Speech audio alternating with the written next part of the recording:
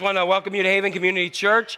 I'm glad that you're joining with us today. If you're visiting with us, welcome. Welcome to Welcome Church Online as well. A couple announcements that we want to touch on. We want to touch on that if you're interested in helping support our Paris Foundation, the next time we will be there will be May 19th. Also, Grief Share meets regularly. And if you're youth, that means you're a little bit younger than me. And so if you're youth, they are meeting today, but not next week because they want everyone to celebrate with their moms. Believe it or not, next week is what? Mother's Day. So there you go. There's your fair warning to get things. And then the youth will also be taking a day retreat to Sandy Cove on June the 1st. And the sign-up deadline is May the 12th, so please plan to connect to that. You also see information about the Haiti trip. If you're still thinking about that, you still have some very immediate time. You need to finish that up now. And for those of you, today is also what? Cinco de Mayo. It took you a while. That's the 5th of May. Today is May what? There you go. Yesterday was Star Wars Day, May the 4th, right? And so... May the 10th, Dining for Women will be meeting at 6:30. That's a Friday, and covered this, and it is a Mexican fiesta theme, so you can have fun with that. And then today we are kicking off our church-wide study on what makes you happy, and so we'll talk about that as well today. So we want to welcome you. A couple prayer requests that we do have that we want to lift up. Thank you. The prayer requests are from Robin Hildebrand. For Don Smith, who was back in Johns Hopkins for lung and kidney issues and back pain. For my mother, Joanne Cohen, wants to ask for prayer for a good report after a visit to Fox Chase tomorrow. And Joy Blanton Hansrek, who is going in for another round of surgery to fix her leg, which was broken. This is the same leg that she had cancer in 30 years ago. So we want to continue to lift them all in prayers. Let's start today with prayer. I'm going to ask that you'll stand and we'll get ready and worship the Lord. Heavenly Father, we come to you once again today and we are going to celebrate your name. Lord, you are great and you are mighty and you are powerful. And so you remind us as the rain and snow fall from heaven, so your word falls and doesn't return void. And so, Lord, we ask that you do the same as we gathered here to worship your name. For those prayer requests that we have lifted up, God, we just pray that you'll use us in mighty ways. And God, as we come together and those of us are gathering here to praise your name, may you fill this place with your Holy Spirit and fill our lives with the name of Jesus. And may we take that not only when we worship here, but when we take it every single place. We ask this in the mighty name of Jesus Christ, your Son, our Lord, and God's people said, amen.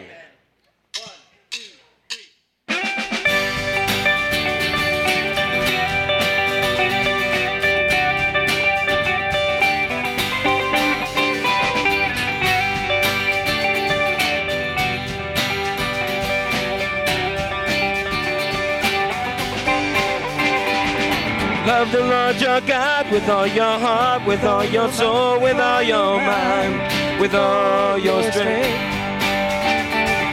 Love the Lord your God with all your heart, with all your soul, with all your mind, with all your strength. With all your heart, with all your soul, with all your mind, with all your strength. Love the Lord your God with all your heart, with all your soul, with all your mind, with all your strength. Come on, you can put your hands together.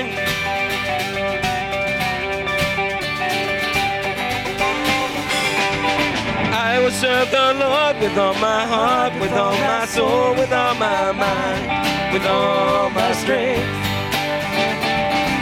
I will serve the Lord with all my heart, with all my soul, with all my mind, with all my strength.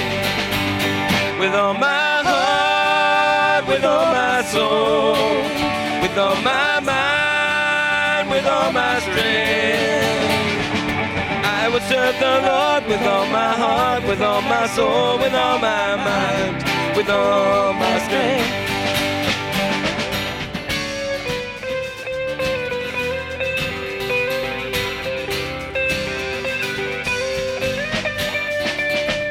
I will love you. I will love you. I will praise you. I will praise you.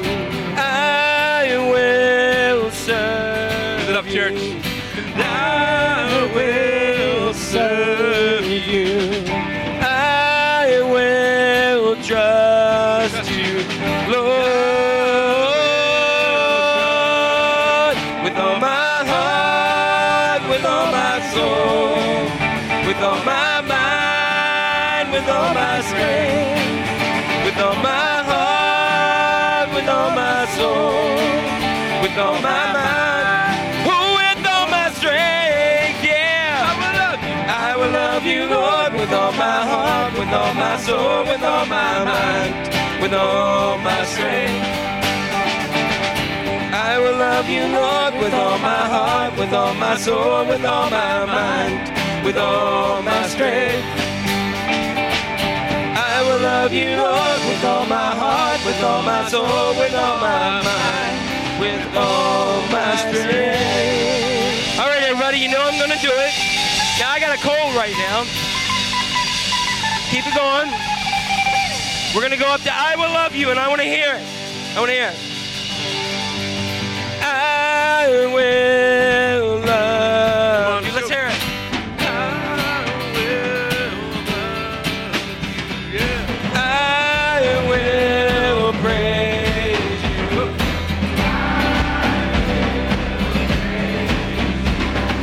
I will serve.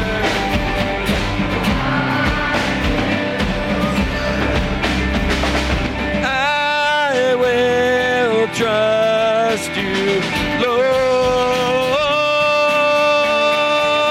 with all my heart, with all my soul, with all my mind, with all my strength, with all my heart, with all my soul, with all my mind, oh, with all my strength, yeah. I will love you, Lord, with all my heart, with all my soul, with all my mind, with all my strength. I will love you, Lord, with all my heart, with all my soul, with all my mind, with all my strength. I will love you, Lord, with all my heart, with all my soul, with all my mind, with all my strength. I will love you, Lord.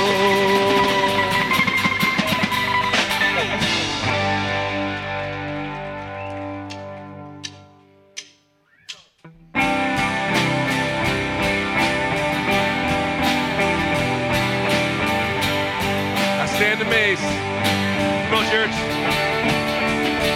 I stand amazed in the presence of Jesus the Nazarene, and wonder how he could love me, a sinner condemned unclean. In Haven Church, sing it out loud. We're singing, how marvelous, how wonderful, in my song shall ever be. How marvelous, how wonderful is my Savior's love. Took my sins, he took my sin and my sorrows, he made them his very own. Yes, he did. And he bore the burden to Calvary, and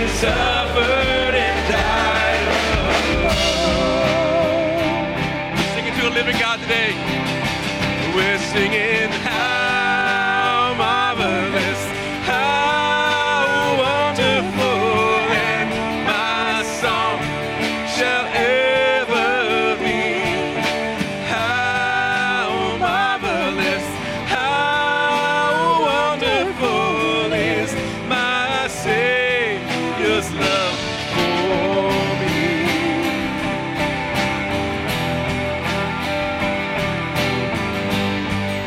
With the ransom glory. Come on, church. And with the ransomed in glory, His face I last shall see.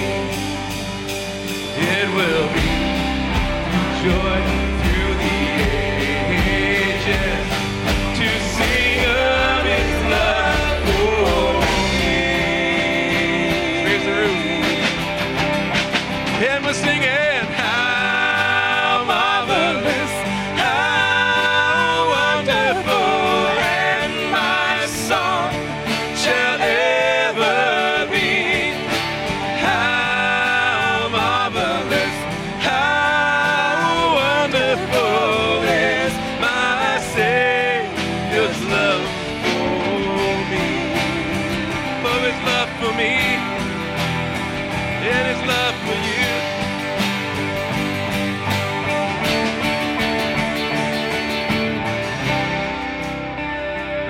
Just the voice this morning. We sing out to our living God. We're singing. How marvelous, how wonderful is my song shall ever be. Singing, how wonderful is my Savior's love. Amen.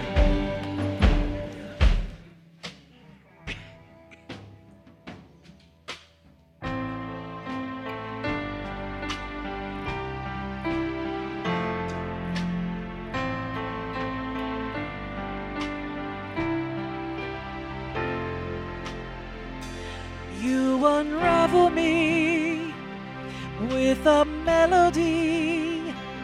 You surround me with a song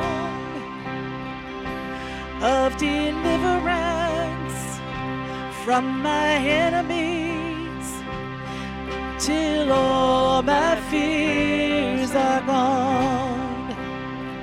And I'm no longer a slave to fear. I am a child of God. I'm no longer a slave to fear. I am a child of God. From my mother's womb, you have chosen me. Love has called my name.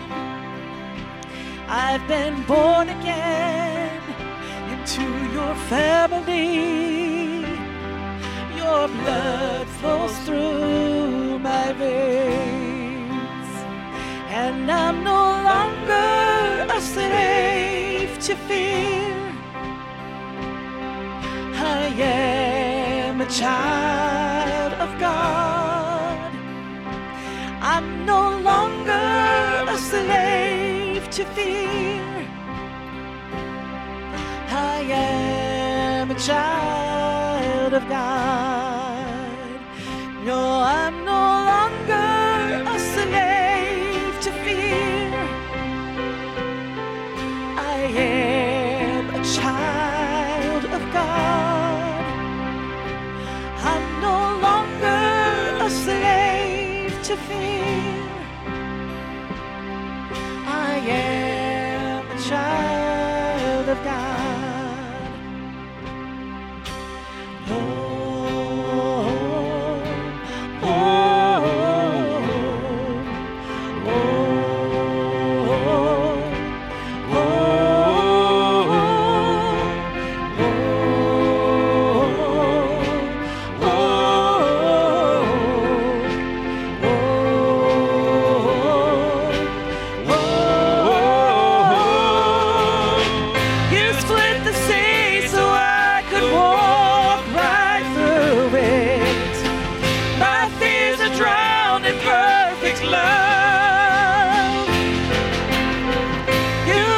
rescued me, and I will stand and sing.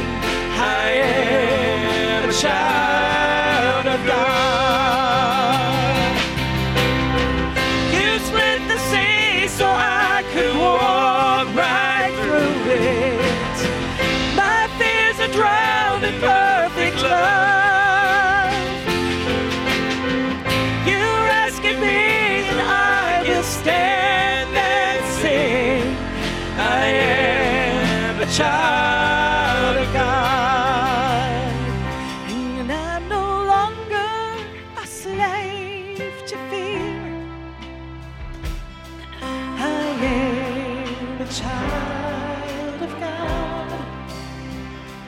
I'm no longer a slave to fear. I am a child of God. Sing it out one more time. I'm no longer a slave. Amen. I'm a child of God.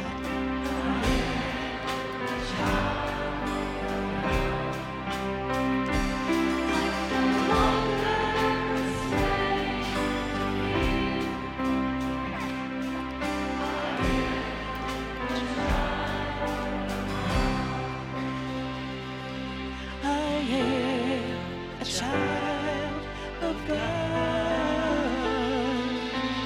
I am a child of God. Lord God, it's just so awesome that we know that through everything else, through every storm, through when we're between the devil and the deep blue sea, that you split the sea so we can walk right through it. And so God, right now, many of us are going through something in life, and we just we can just take confidence in your word and who you are, that you are true and that we are your child. And so God, during this time, you take care of your children, and we know that so well. And so at this time, God, we want to be able to serve you and to give back to you as a portion of what you've given to us as we continue in this worshipful atmosphere. That God, as we receive your tithe and our offerings, that we recognize that it's not just here for us, but it's for all your children around the world that you've called us a mission to. So bless these gifts for us, God. Just bless these gifts, and so that we can go ahead and share the world in the name of Jesus. Amen.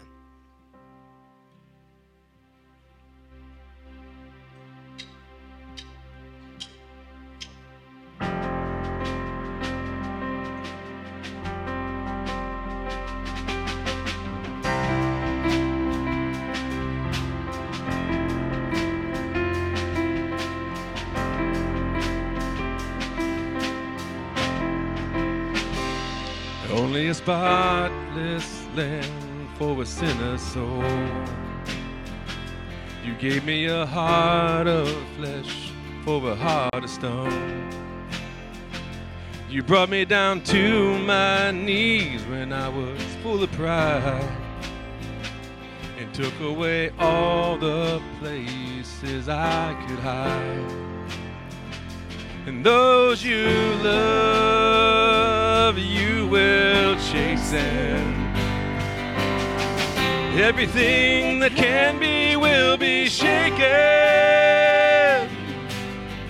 Everything that can be will be shaken, and only you remain. And only you remain.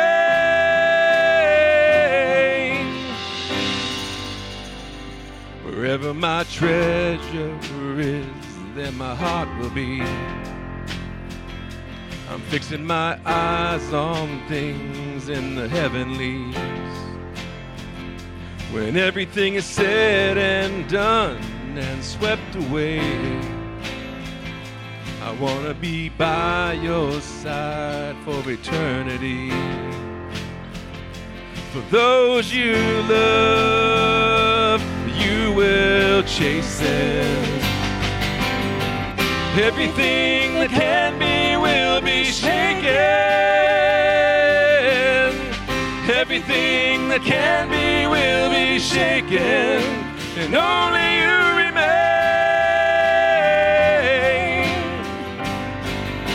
And only you remain.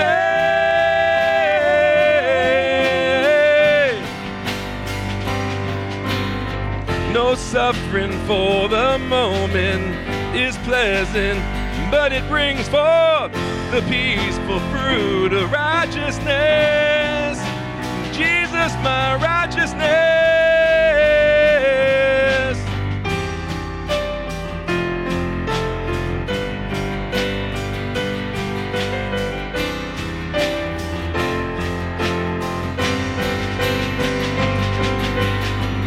Everything that can be will be shaken. Everything that can be will be shaken, and only you remain.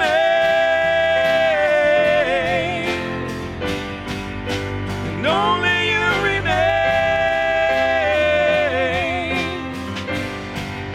And only you remain. And only you remain.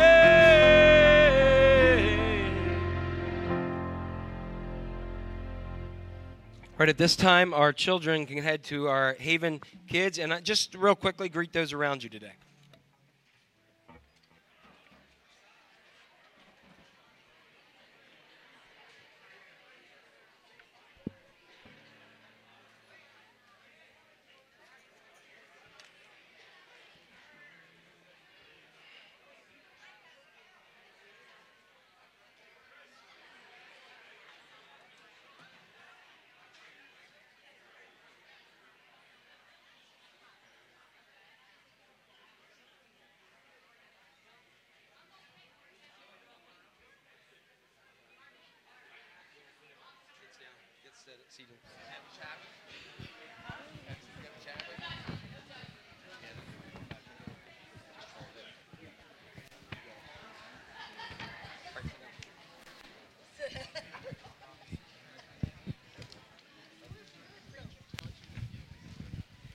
Good morning.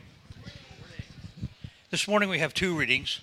The first from Matthew 22, verses 36 through 39. Teacher, which is the greatest commandment in the law? Jesus replied, love the Lord your God with all your heart and with all your soul and with all your mind. This is the first and greatest commandment. And the second is like it. Love your neighbor as yourself. The second reading comes from James, first chapter, 15th verse. Then, after desire has conceived, it gives birth to sin, and sin, when it is full grown, gives birth to death.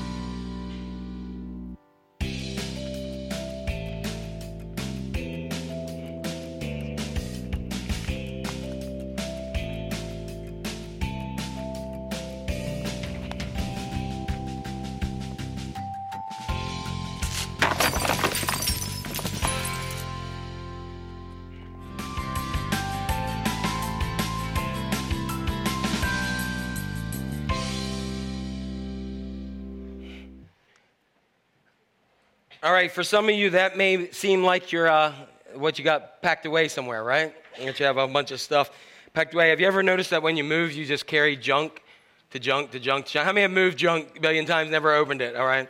There you go. All right. So today we are beginning our series, and this is the only book that you'll need.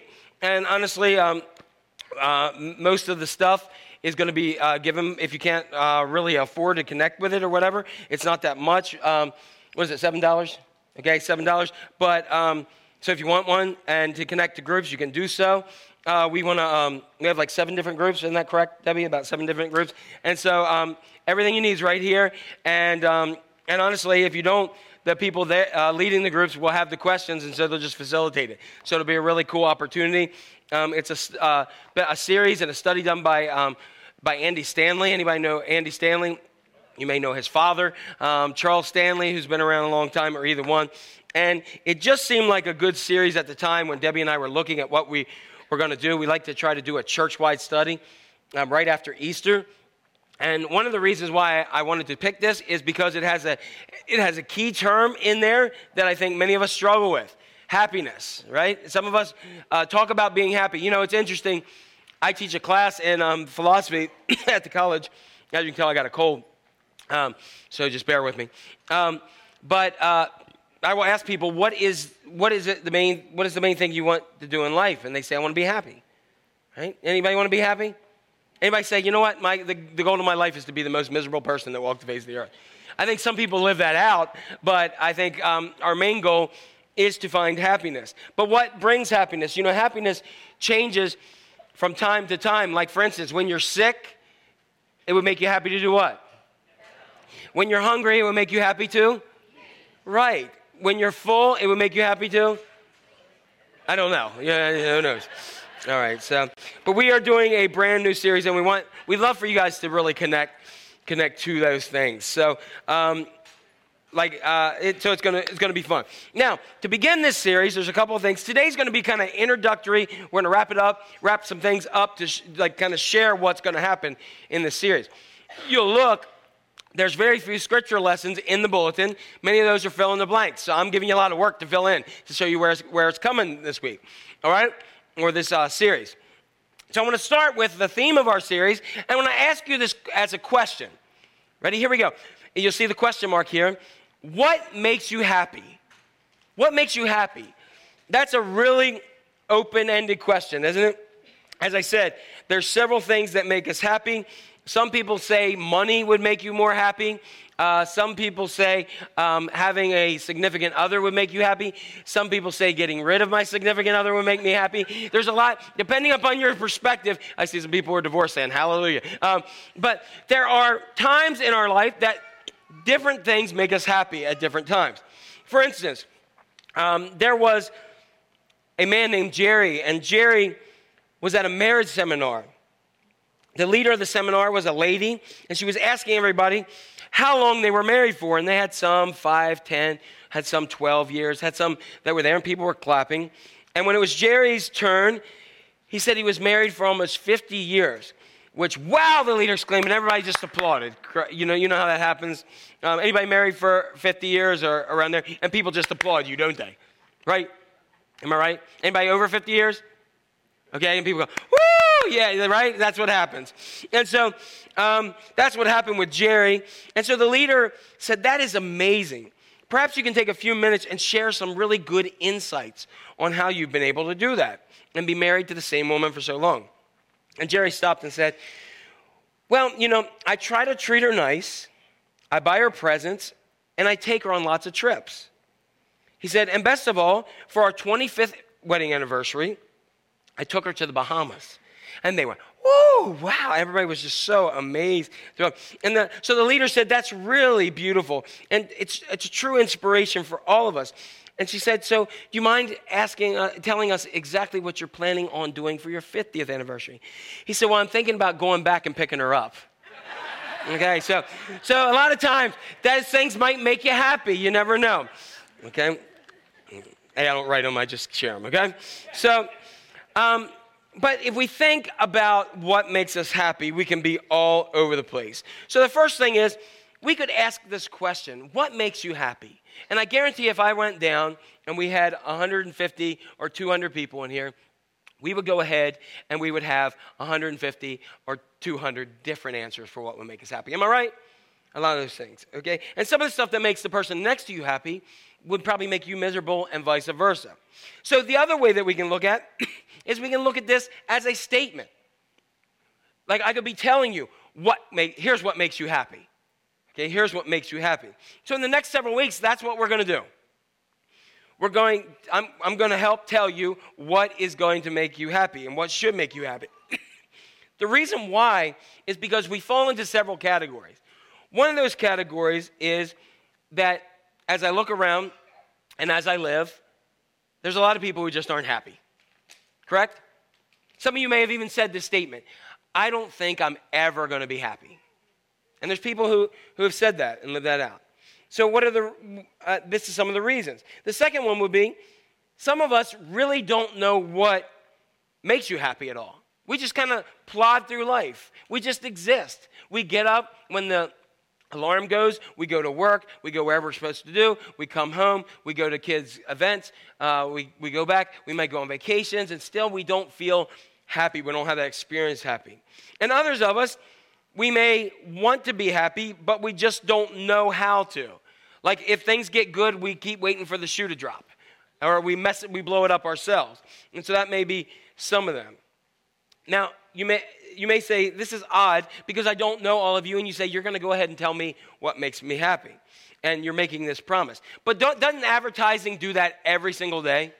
Every single day, advertising tells us that if you have this, you'll be happy. And how many of us may have said, you know what, if I only have that, then, I just need this. Like if you ever walk by and you've seen something that you want to spend your time, your money, your effort, and you spend all that time and then you're still not happy. Or like remember like when you first got that new iPhone, you know, the one that was about this thick, that you had to, wheel it in somewhere, and you were so happy because you had it, and you were sitting there playing with it, and then all of a sudden they came out with a new one. How many went and got the next one? How many are still using the iPhone 1? How many of you still have a flip phone? We will pray for you, okay? All right, we will definitely pray for you, out evil spirit, right? But hey, because you still use it, because guess what it does? It makes phone calls, right? Isn't that what phones were supposed to do? But now, my gosh, we can't even do without it. Ours control sound, ours control all kinds of things around here. So we love that. And the fourth thing is, we may have actually just forgotten what makes us happy. It's been so long since we've been happy that we totally forgot what makes us happy. And so what we're going to do, a lot of us want that quick fix, and marketing can kind of give us that quick fix, but you cannot have that for authentic happiness. There is no quick fix. So we're going to jump right in today. Everybody ready to jump in? Okay, let's jump in. So I'm going to jump in by telling you what makes you happy. First of all, this is something that we know, but I want to share it again. Happiness is always associated with a who rather than a what. It's always associated with a who rather than a what. Now, what do I mean by there? Happiness is, we get lied to and told us that it's what that makes us happy. The thing that makes us happy in life. We know this, but we often forget it. For instance, we knew this as the youngest that we were. How many of you remember this thing when you were little as kids called playing outside? Remember? And it didn't matter what you had because you could find something. But what it mattered was who you were with. Remember, in your backyard, anybody make mud pies? Just to let you know, there's a lot of mud on this earth, okay? Anybody have dirt bomb fights? Anybody climb a tree? Anybody build a fort? Anybody do anything else? Anybody ever came in that at the end of the day you had that ring around the tub? You know what I'm talking about? That you did not need the stuff because it was who you were with, correct? And then you went to school. And you went to school and you got on the playground. And the playground was not about what you had. It was who you were with on the playground. Am I right? Remember just running from place to place to place? Anybody remember this? And it didn't matter that there was a seesaw. It mattered who was on the seeing part of the saw, right? That's all it mattered. It mattered about the who. And that continued in high school. High school didn't matter as much about what you had. Anybody remember your first car? Anybody remember that? Was it beautiful? No. I had a 1980 Vet, Chevette, okay? And that was my pickup line. I got a yellow Vet, and it lasted till they got to the parking lot, all right? So, but that was my car. That thing, I could have got out and ran faster than the thing, but it was my car, right? It wasn't about what I had in that car. It was about when I went out, who was in that car with me. Everybody with me? So it was about who you're with. And that continued I was in middle school. Remember the tortures of middle school, anyone? Yes. Bobby still lives there, right, Bobby? And so you have that whole kind of people trying to be in the right group, and you continue that in high school, and that continues, and it goes on. So we understand that it was always about who rather than the what that we have. So in another way, like Andy Stanley states this, is this way. Happiness is always associated with a who or a to. It's about people, a person or people that are in your lives. So this is one way that we have this. If happiness were about what, everybody would be happy. Because you would just go and get your what, and then you would be good. Like if you had that what in your life, and you're miserable, and everything's falling apart, I can just go, hey, look what I found. You go, oh, great, I'm happy. But it's not that way. It's not that way. So it doesn't matter. You could treat me like complete garbage, and if you gave me my what, I'd be happy. And all of us could be happy if it was about our whats, but it's not about our whats. The next thing that we see, and here's some more evidence for some of this, and what I'm saying, happy what always leads to a happy what else? Have you noticed that? Happy what always leads to a happy what else?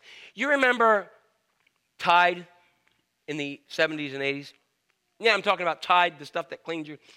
Remember it was good and got out every stain? Until new improved Tide came out. And we have spent our lives with new improved stuff, haven't we? So, like I remember my dad, one of the first things he bought, which was a shock to everyone, was he bought a microwave, okay? And he brought that microwave home. And this microwave lasted us for probably 20 years, am I right? I'm not lying, am I? He wasn't going to buy another one. So he had this one. It was one that you would put stuff in there. The plate did not rotate. There was no such thing as that. And you would go ahead and push it, and you had to lock it down, and then it had a dial that had numbers. Anybody with me here? And you would take it, and you had to turn it to 5, and then you had to turn it back. Anybody with me here? All right? And then that thing would go, and it was about this big, right? But that thing cooked up, and it did it for 20 years, until I think Mom said, you think that thing may be having some radiation? And then begrudgingly, Dad went and got another one that actually had push buttons. But that thing lasted a long time. We wanted it. But then they came out with new and improved, where you didn't only have one side of your whatever you were cooking hot, because it rotated around, right? And it looks. And now we have all kinds of stuff. We have stuff that we can program. You remember when the remote to the TV was your kids? Turn to channel 13, it was in one turn. Anybody remember that? Or God forbid, you had to go to U and go through all those stations in UHF and turn and take tinfoil and go this way, like that. Stay put. With me. You just told me how old you are. And then one day they came with a cable television, and now our phones do it. You see, there's always something new and improved, because happy what always leads to happy what else? Always in our lives.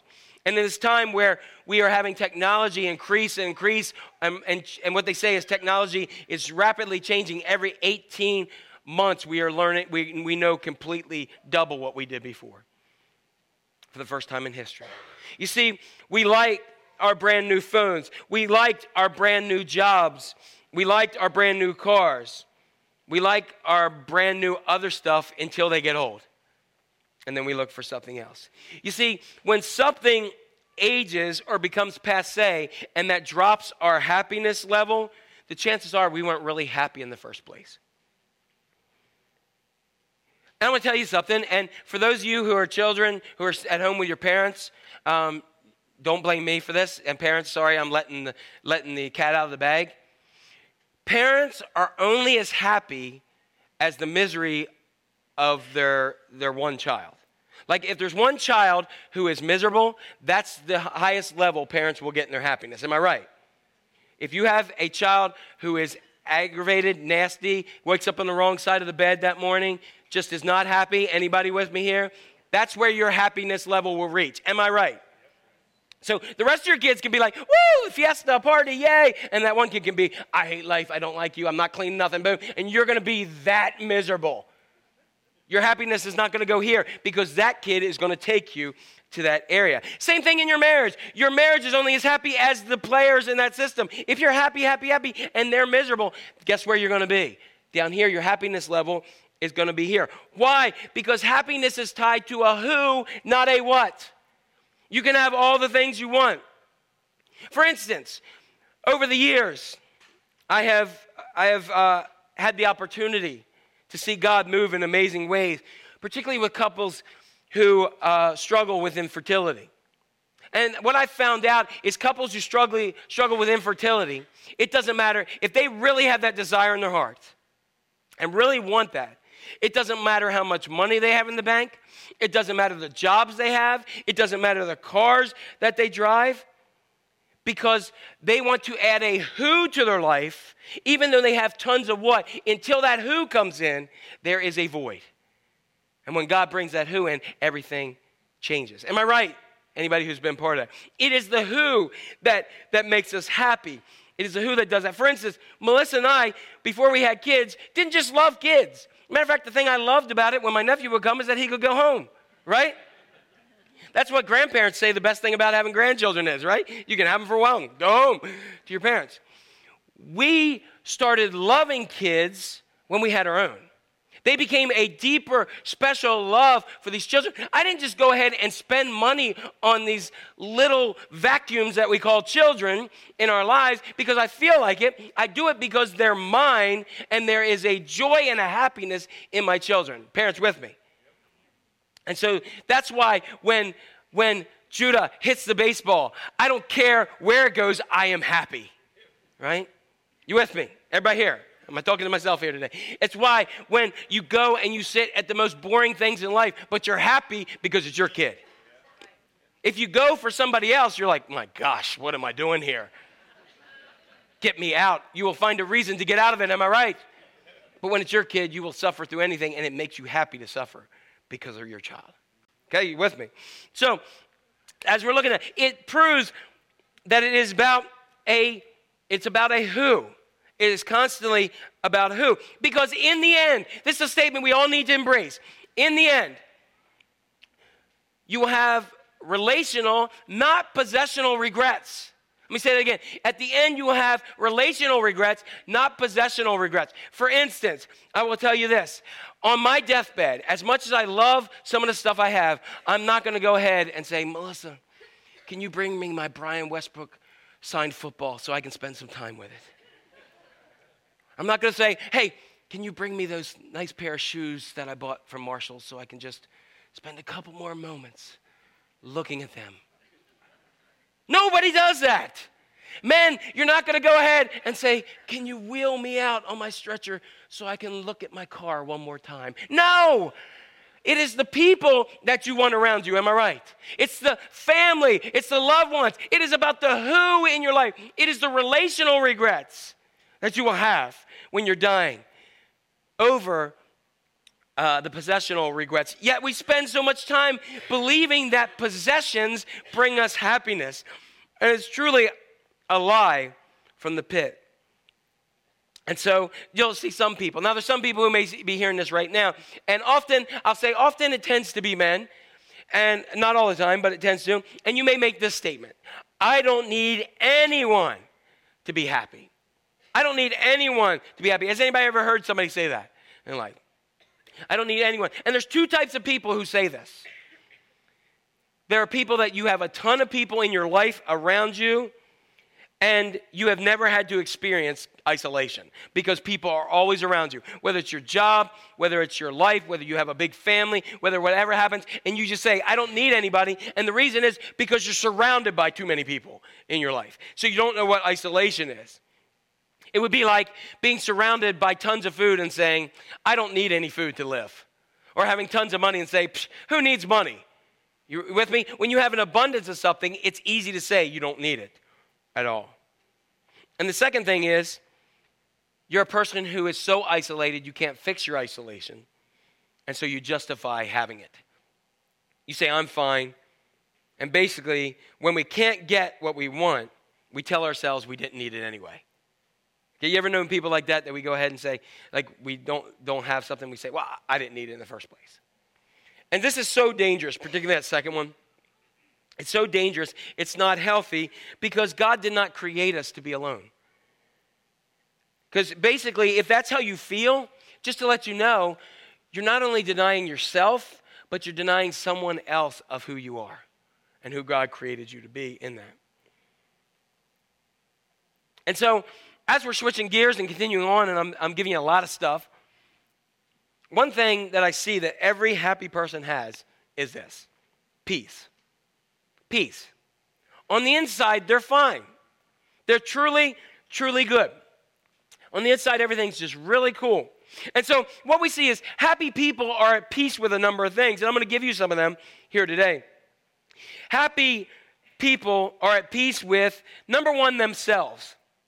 You know, people, whether they're rich or they're poor or they're single or they're married or they have a lot or they have a little or they're extroverts or they're introverts, or they have kids, or they don't have kids, or they have a job, or they don't have a job, and they are just comfortable in life. Anybody know anybody like that? That no matter what comes, no matter what the situation is, they are just like, it's all good. It's all good. They are people who are rarely worried. Sometimes they are so rarely worried that you worry for them and wonder if they're paying attention to what's around them. You ever known them? Like there's somebody who may have a diagnosis. There's somebody who may have a situation facing them. They may be having this impending, you're going to lose your job. And they go, yeah, it's okay. And you go, really? You're not worried? No. You're like, what's wrong with you? You repeat the situation to them because you don't think they understand, and they're telling you, no, I understand perfectly. They're just at peace with whatever comes. And don't they annoy you, the people like that? They are not in an inner battle. They are just completely at peace. So there are some of those people that you see, people who have peace, number one, with themselves. There are others who have peace with others, themselves and others. They're not angry if they're mistreated. You ever known somebody who people treat horrifically, and they're just like, that's their problem. And they just roll on. Now, I'm not that way. Anybody with me? Like, I got a long list. Anybody with me with this long list? You got it? Like, this is where technology helps. You can jot it down and put it on the cloud so it never gets lost. Okay, so you have a list of people that you might run into somebody, and you may actually be nice to them. Oh, hey, how are you? Good to see you. You walk by, you're like, that sucker. Let me tell you what they did to me. You know right away. And you're praying that the flies of 1,000 camels invade their armpits, right? That's what you do. You pray things like that. And so there are some people who, no matter what people do to them, they're okay with it. They're not bitter, and they're not plotting their next move, or they want to give a payback at the end of life. They're just cool with others, no matter what others have done. I'm amazed at people like that. And then a lot of people, and I'm going to tell you, not all people, but a lot of people who are happy are cool and at peace with God. That they actually just believe that there's more to life than this. That the situations and the difficulties that we face, yeah, they're here. They actually believe the scripture that says our light and momentary troubles are achieving for us an eternal glory that far outweighs them all. They believe that. And they live life that way. We may believe it, we may say it, but when it comes to the hardships and we just say, hey, these are just light momentary troubles. But Jack, you got a diagnosis of cancer. Yeah, but it's just a light momentary trouble because guess what? I'm going to heaven and that's going to be better. Right? Not many of us think that way. We say it and we gather here, but when the rubber hits the road, we start to say, hold on to what we know in this world. And so those people who are okay with God, they seem to be pretty happy as well. So if this is true, if happy people go ahead and have a peace, and they have a peace with themselves, others, and some with God, then anything that harms your peace harms your happiness. If we're following this. Everybody with me? You're following this along? And so think about it. Think about a time in your life. It might have been a time, an event, a circumstance, a relationship, that there's some regret that you look back to. Everybody's got regrets. And think about a time that you look back at a regret. Something you said to someone, something, how you reacted, something that happened. And when you look at that, when you look back at that, I would say right now that probably affects your happiness. That it changed the happy meter somewhere because you have a regret. And often I would say it's because it affected people relationally.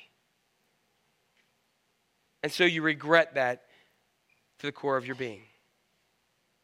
Because if you are on a verge of a I don't know about this moment or decision, you have the potential to undermine your happiness if you're not sure. Because happy people are at peace with themselves, with others, and many with God.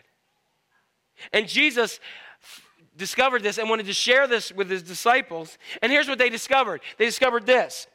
Peace with God paves the way to peace with ourselves and equips us to make peace with others. Let me say that again. Peace with God paves the way to peace with ourselves and equips us with the skills to make peace with others. This is what most of the New Testament is about. Most of the New Testament is about finding peace and having good relationships with others. And I want to share an example of how Jesus puts this all together. We sang about it. Ron read it to us, and here it is.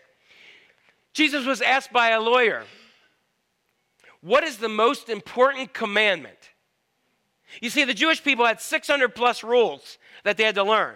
Synagogue school dealt with all that. And often they had, if you were a good synagogue school student, you would know the answers. Jewish people would often ask questions which they knew the answer to. Like, for instance, in Passover, why is this night different than any night? Then somebody would tell the story. It was part of how they passed on their history and their tradition. So he knew what his answer was, and he said, I want to hear from you, teacher, what is the greatest commandment? What is the greatest commandment? In other words, which is the most important? And Jesus says this, because we got to keep in mind, we usually don't think about commandments and laws as bringing us happiness, do we? We usually think about laws and rules as bringing us suffering. How many young people, or how many not so young people, have or have had restrictions and rules when you were growing up? Okay? How many of you had those? You had to be in a certain time. You had to do this. You had to call. I know children love that Life 360 thing that you know where they are all the time. Am I right? Right? Isn't that great? Technology, creeping parents. You can't get away from us. Oh, we know when you turn it off, right, Abigail? No, okay, we get it. So, I got the tricks. All right, so, but that's what we do. See, it's off right now. She says, I'm in church, see me? Okay, but we don't like that, do we? We don't like rules. We don't like that we have to call and check in. Okay? We don't like those kind of rules in life. And so that usually rules and commands don't make us happy. But Jesus has asked this question, teacher, which is the greatest commandment of the law? He's waiting for a list of thou shalt not, don't do this, make sure you do that. And look at Jesus' response. Jesus replied, what's that word? Love. Love. Love. Love is not understood as a commandment, usually.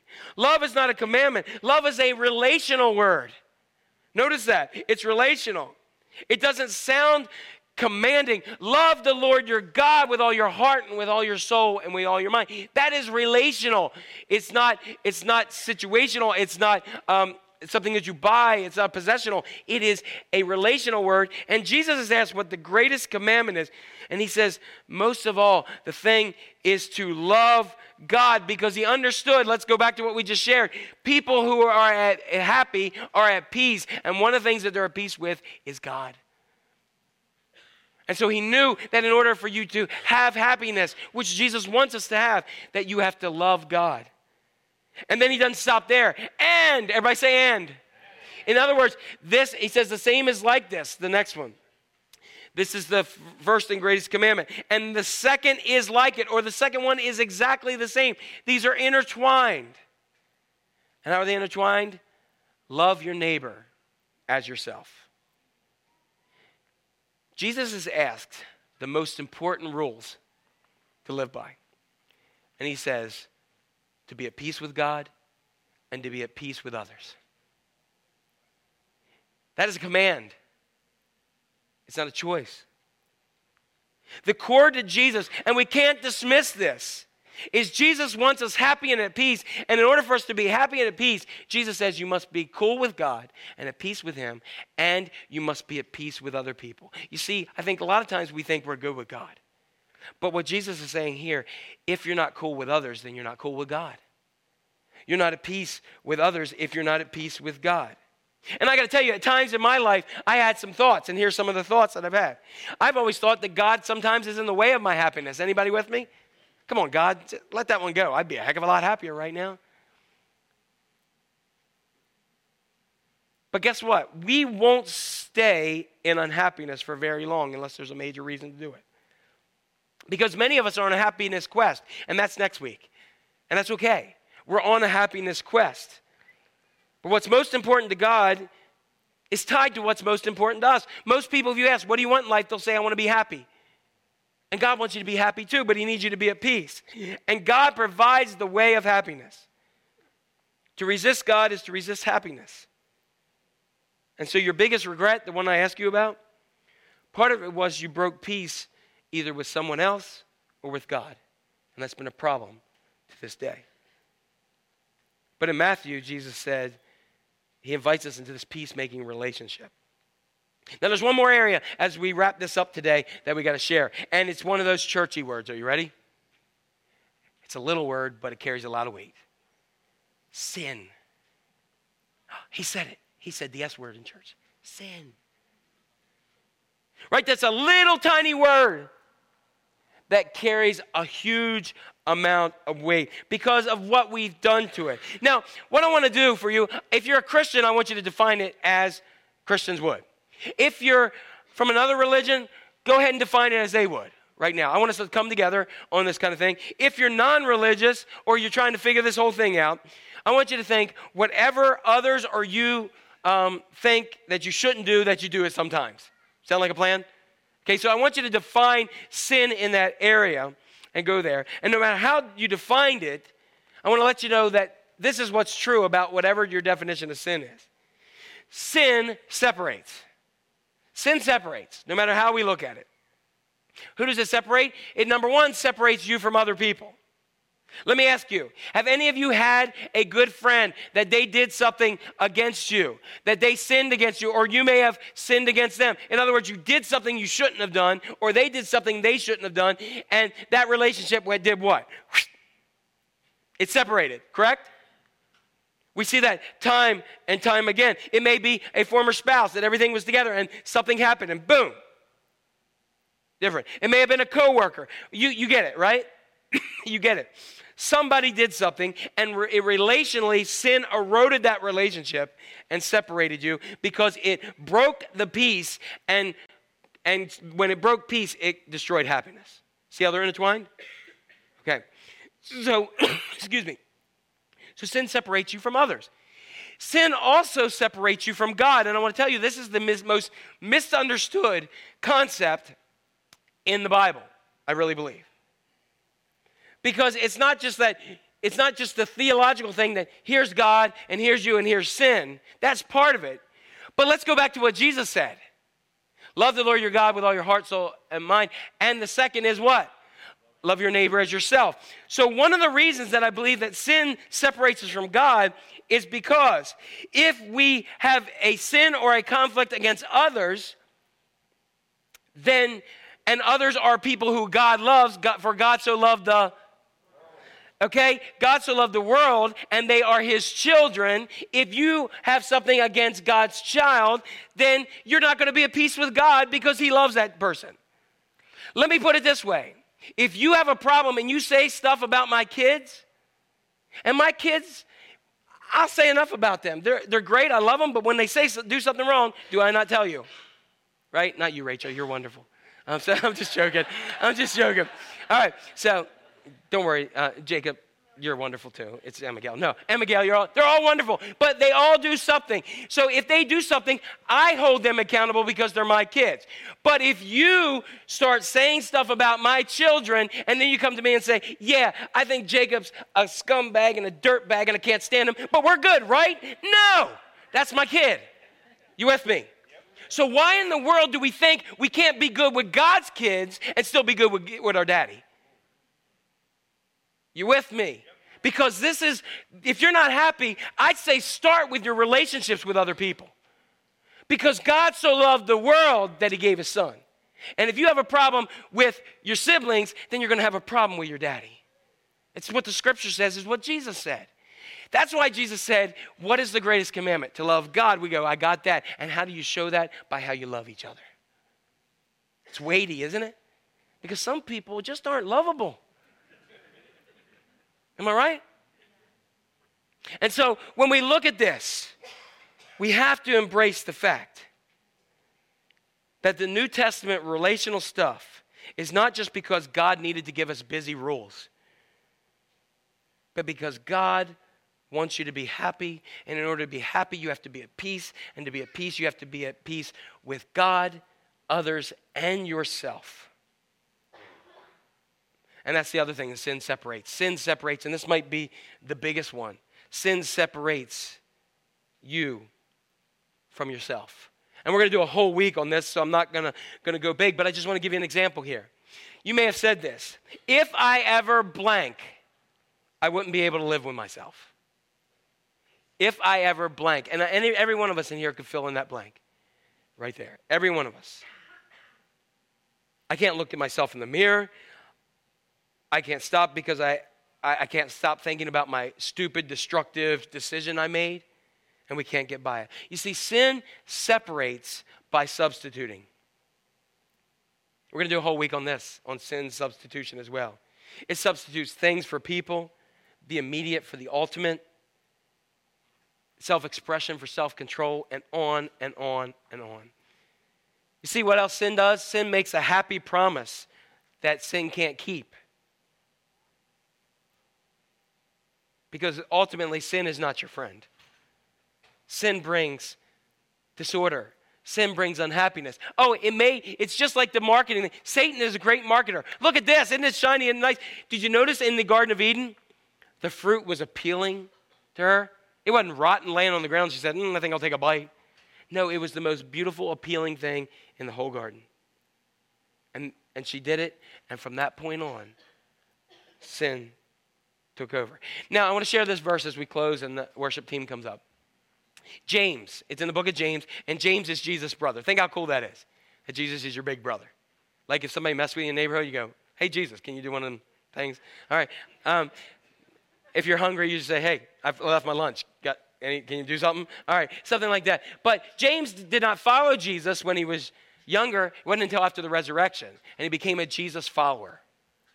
Jesus follower. And that's actually a better definition than Christian, a Jesus follower. And look at what he writes here. He writes this in James chapter 1. Then after desire is conceived, it gives birth to sin. And sin, when it is full grown, gives birth to death. Now think about this. Here you go. You have that desire. Oh, there's sin. Oh, congratulations. You're pregnant with sin. Oh, it's growing. It's great. And then it gives birth. What does it give birth to? A little baby sin. Oh, isn't he cute? Look at this look at him. He's real little. This little sin, isn't he cute? I'm going to feed him and nourish him. Oh, he's getting bigger. He's growing. I can barely pick him up now. Oh, he's here. And then look what happens. And when it is full grown, it has a kid of its own, which is death. You see, sin doesn't just stay that conception. It doesn't just stay that little baby that you can keep here. It grows and grows, and it will take over, and it will destroy your happiness. It will destroy your peace, and it will take your life and completely ruin it and bring you complete death. See, all this is done in relationships. Our problems in relationships start as babies, sin babies. And if we're not at peace with ourselves and God and others, that little baby sin's going to grow and grow and grow and grow. because you were created for more, and that's happiness, and you have more control over it than you think and then you know. So I'm going to just rip through this real quick. Let's summarize. Here we go. So, to summarize, since happy is about who, not what, and since happy people are at peace with themselves, others, and possibly, we're not going to say definitely, possibly God, and since sin undermines peace by separating and substituting, and the greatest commandment, since Jesus valued and prioritized peace with God, ourselves, and others, and since you want to be happy, right? Everybody want to be happy? If you want to be happy, then you should consider becoming a Christ follower. I mean, an active Christ follower. One that's just not in name, one who is in practice. And if you're not ready for that, you should definitely consider coming back next week so we can talk about part 2 next week about what makes you happy. All right? Everybody good? Let's stand up and let's worship the Lord one more time today.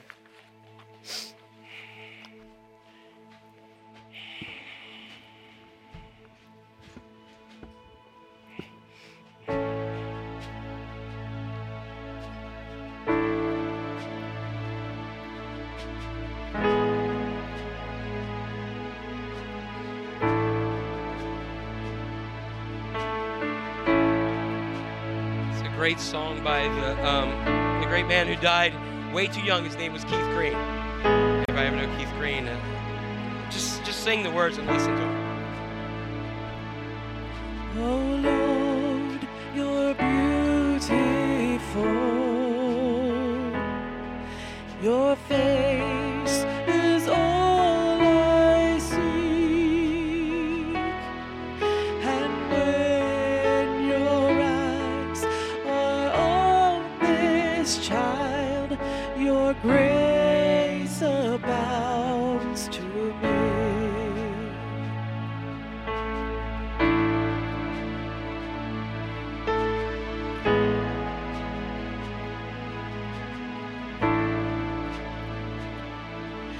Oh Lord, you're beautiful. Your face is all I seek. For when your eyes are on this child, your grace abounds to me. Your grace abounds to me.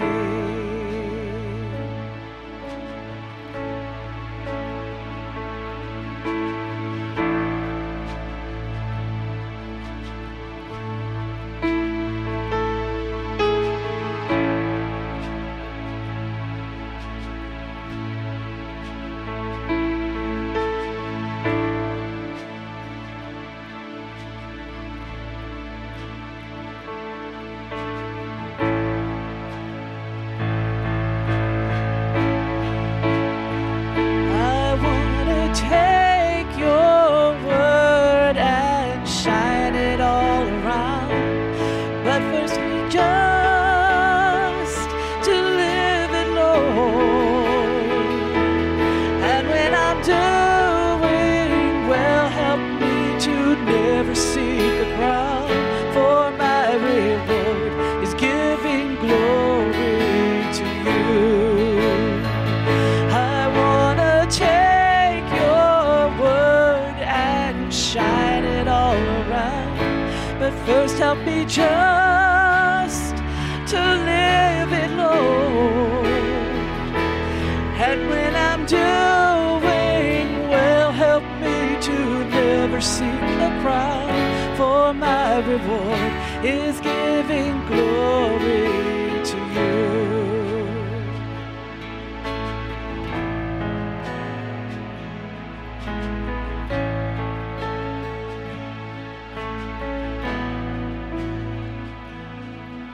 Oh Lord, you're beautiful. Your face is all I see. For when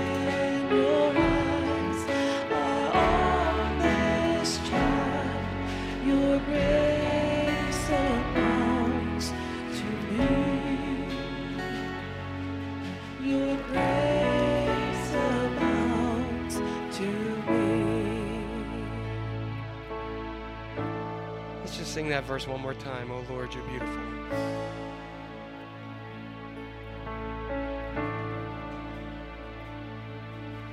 Oh Lord, you're beautiful.